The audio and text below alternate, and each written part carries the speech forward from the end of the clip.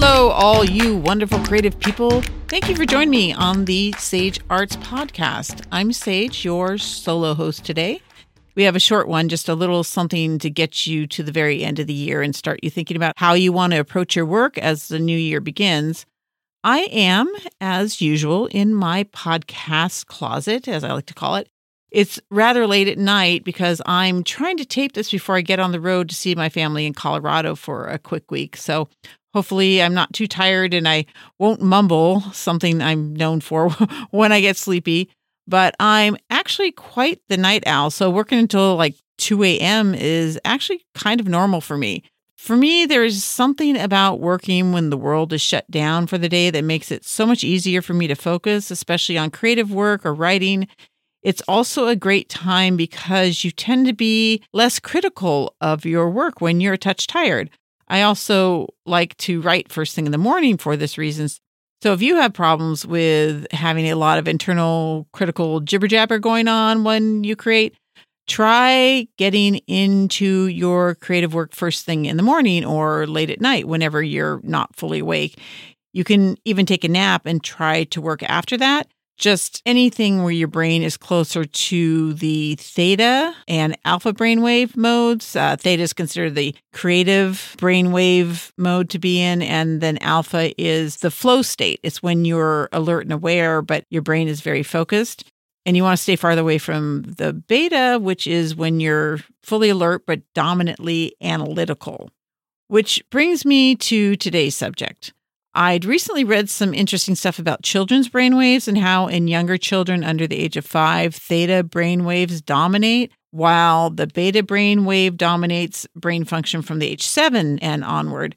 That's the brainwaves that adults spend most of their time in because it's the alert and analytical thing, right?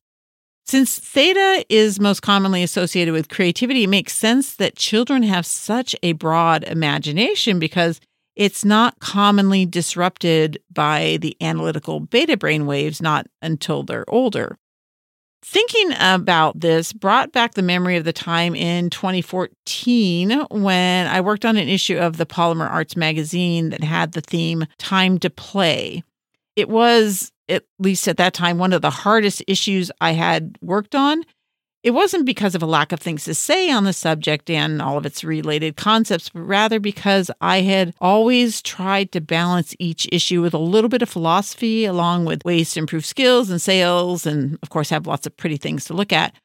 But the idea of play turned out to be a lot more abstract and difficult to get down in kind of a black and white manner than many of my previous concepts and themes for the magazine.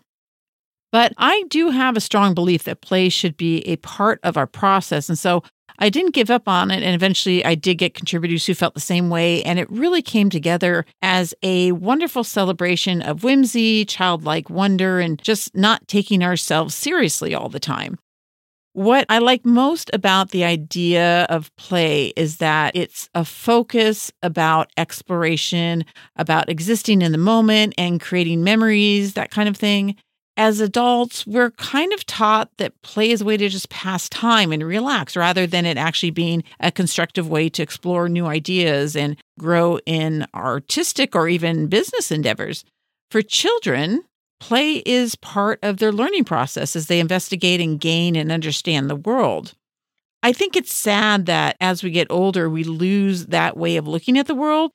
Isn't there always so much to learn and so many more ways we can grow and appreciate the wonder of our world if we just stop to look and investigate it and explore it? A long time ago, I read this interview with the highly accomplished cellist Pablo Casals. I believe I pronounced that correctly. When he was asked by the interviewer why he still practiced at the age of 90, he replied, "Because I think I'm making progress." So I just love that. I love the fact that this musician does not see himself as the master we deem him to be, but as a lifelong student who knows there's always more to learn. And I think that's a key part of the childlike exploration and curiosity we should all try to recover and hold on to. For a long time, I felt that I never really grew up. I have to admit, though, that in recent years, I feel like my childlike side has been suppressed a bit. And I think just because there's been a lot of non-childlike things happening in the world. For my family, we've had a number of people pass away, as did a lot of people, unfortunately, with the pandemic. But I think it really pushed me into a role of intense responsibility and taking care of things and making sure we were secure and safe and all of that. Before then, I remember occasionally actually being told to act my age, and I used to somewhat regularly wear pigtails, which would sometimes elicit a comment from people asking if it was really appropriate for an adult to wear pigtails, which didn't make a lot of sense to me because how and why would we define something as only being for children rather than adults, at least in terms of what we wear or how we present ourselves to the world? It's disheartening to me that some people feel we need to fulfill a particularly adult role that excludes childlike activities and attitudes. I mean, just think of how much more beautiful your days would be if you always stopped to get excited by like a new bug or flower, or if you questioned all the mysteries. 3-year-olds are constantly asking, like, why is the grass green and why is the sky blue, or why are the clouds formed like that? Or if you stop just to listen to someone else's story every day and let yourself be fascinated by their individual experience. I think all these little discoveries and mysteries and tales translate into new ways of seeing the world. And these are exactly what inspires creative people, right? I think I've always fancied myself an explorer. That is generally how I approach things, by wondering and questioning. Not all artists or craftspeople are exploratory, but that doesn't mean play doesn't have its place, even for the most serious and logical creatives. Play does come into play, maybe even more so for the logical and even the scientifically minded. I mean, just imagine a kind of typical scientist bent over his or her beakers and microscopes and machines. Isn't that just play with, an end result in mind? I think artists are very much like scientists, actually. We have some kind of end result we're after, or we play around with the material to see what kind of results we can get.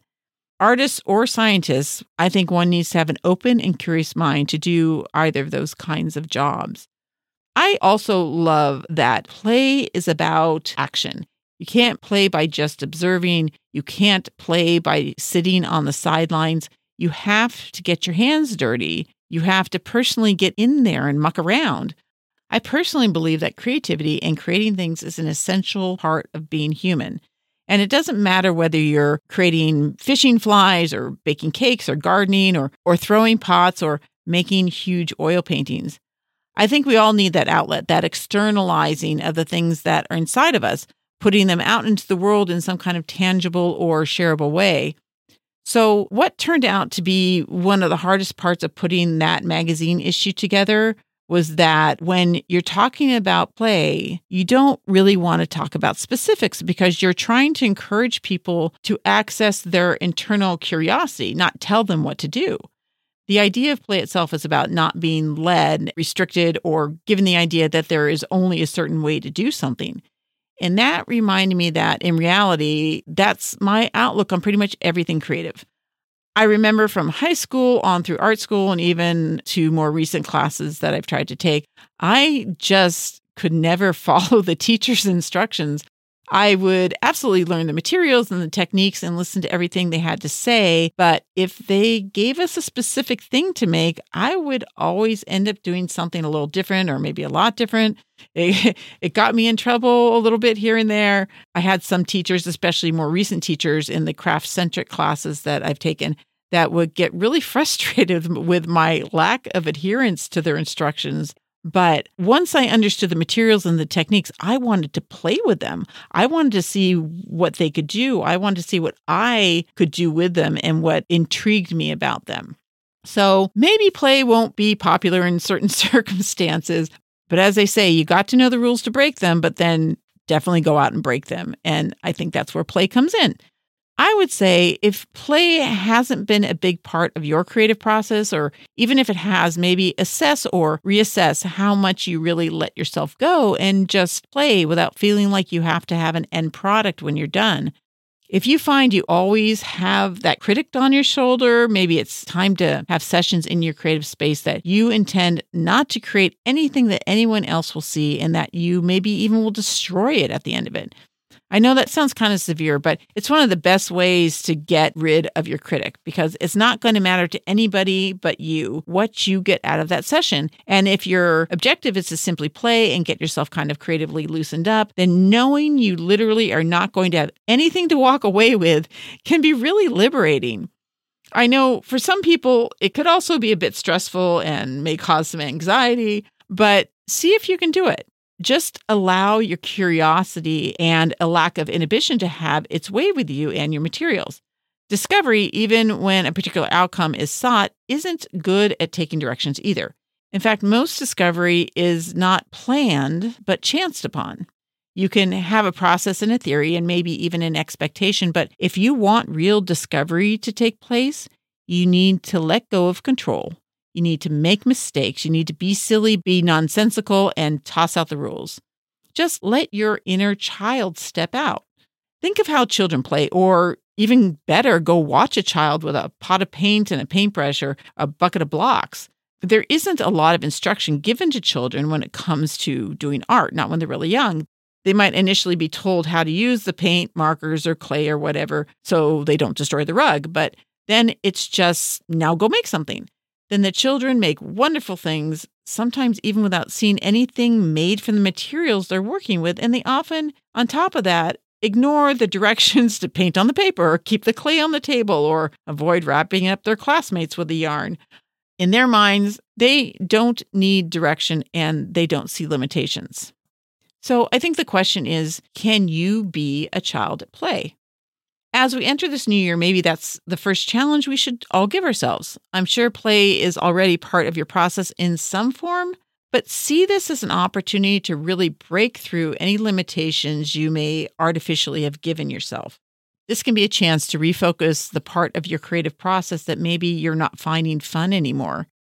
If childlike exploration and play for the sake of random discovery is not something you've done, I do hope you'll try it. Just let that child out and marvel at all the wonderful things you'll discover along the way. So that's all I'm going to say for today. Hopefully this has given you some things to think about. And maybe now you can head outside and really take in the world and try to look at things the way a child would look at the world, the things that they would find exciting and wondrous. I have to say, having taken up creative photography in the last couple of years, it has really done that for me because not only do I go out and see things that inspire me as a creative person, I'm actually using those points of inspiration as the material for my art form. I feel like I am now letting myself go and be more childlike with my latest creative material. So you take a look at what you're doing and see if you can find a way to work in more childlike way. In the meantime, I'd like to encourage you to look at the time that we spend together as dedicated creative time in your creative space. So you can say to yourself, Sage is going to have another episode on Friday. I'm going to put time aside this weekend to spend with her in my creative space and create and just be dedicated to that. So if you've been having problems motivating yourself to get into your creative space and do something, this is a perfect way of transitioning from your busy day into creative mode. And then hopefully that will set aside all of your worries and concerns and all that adulting and let you just play. I wish you all a very happy new year. I hope this is going to be a fantastic 2023 for all of you. And I hope to be a part of it. So if you haven't yet followed the Sage Arts podcast and you're listening to this on a player, please go ahead and hit that follow button so you get notices of new episodes. And as always, if you have comments or thoughts or stories, especially if you have really good stories having to do with play, I'd love to hear them so we could share them in a future podcast. You can write me at thesagearts@gmail.com with any of that kind of stuff. You can go to the website at www.thesagearts.com using the contact page there to write me, or you can click the red button in the bottom right corner to leave me a voice message. And if you haven't caught on, I have a voice message option there because If you give me something really good and it's well recorded, I can include it in a podcast. Wouldn't that be fun? You can also reach out to me on Facebook at facebook.com/Sage Arts Podcast, or the same thing on Instagram, instagram.com/The Sage Arts Podcast. That's all one word. And if you are so inclined as to support this podcast, I do have a Buy Me a Coffee page at buymeacoffee.com/The Sage Arts, where you can make a one-time contribution. So until next time, explore and play and be curious. I look forward to having you join me again on the Sage Arts Podcast.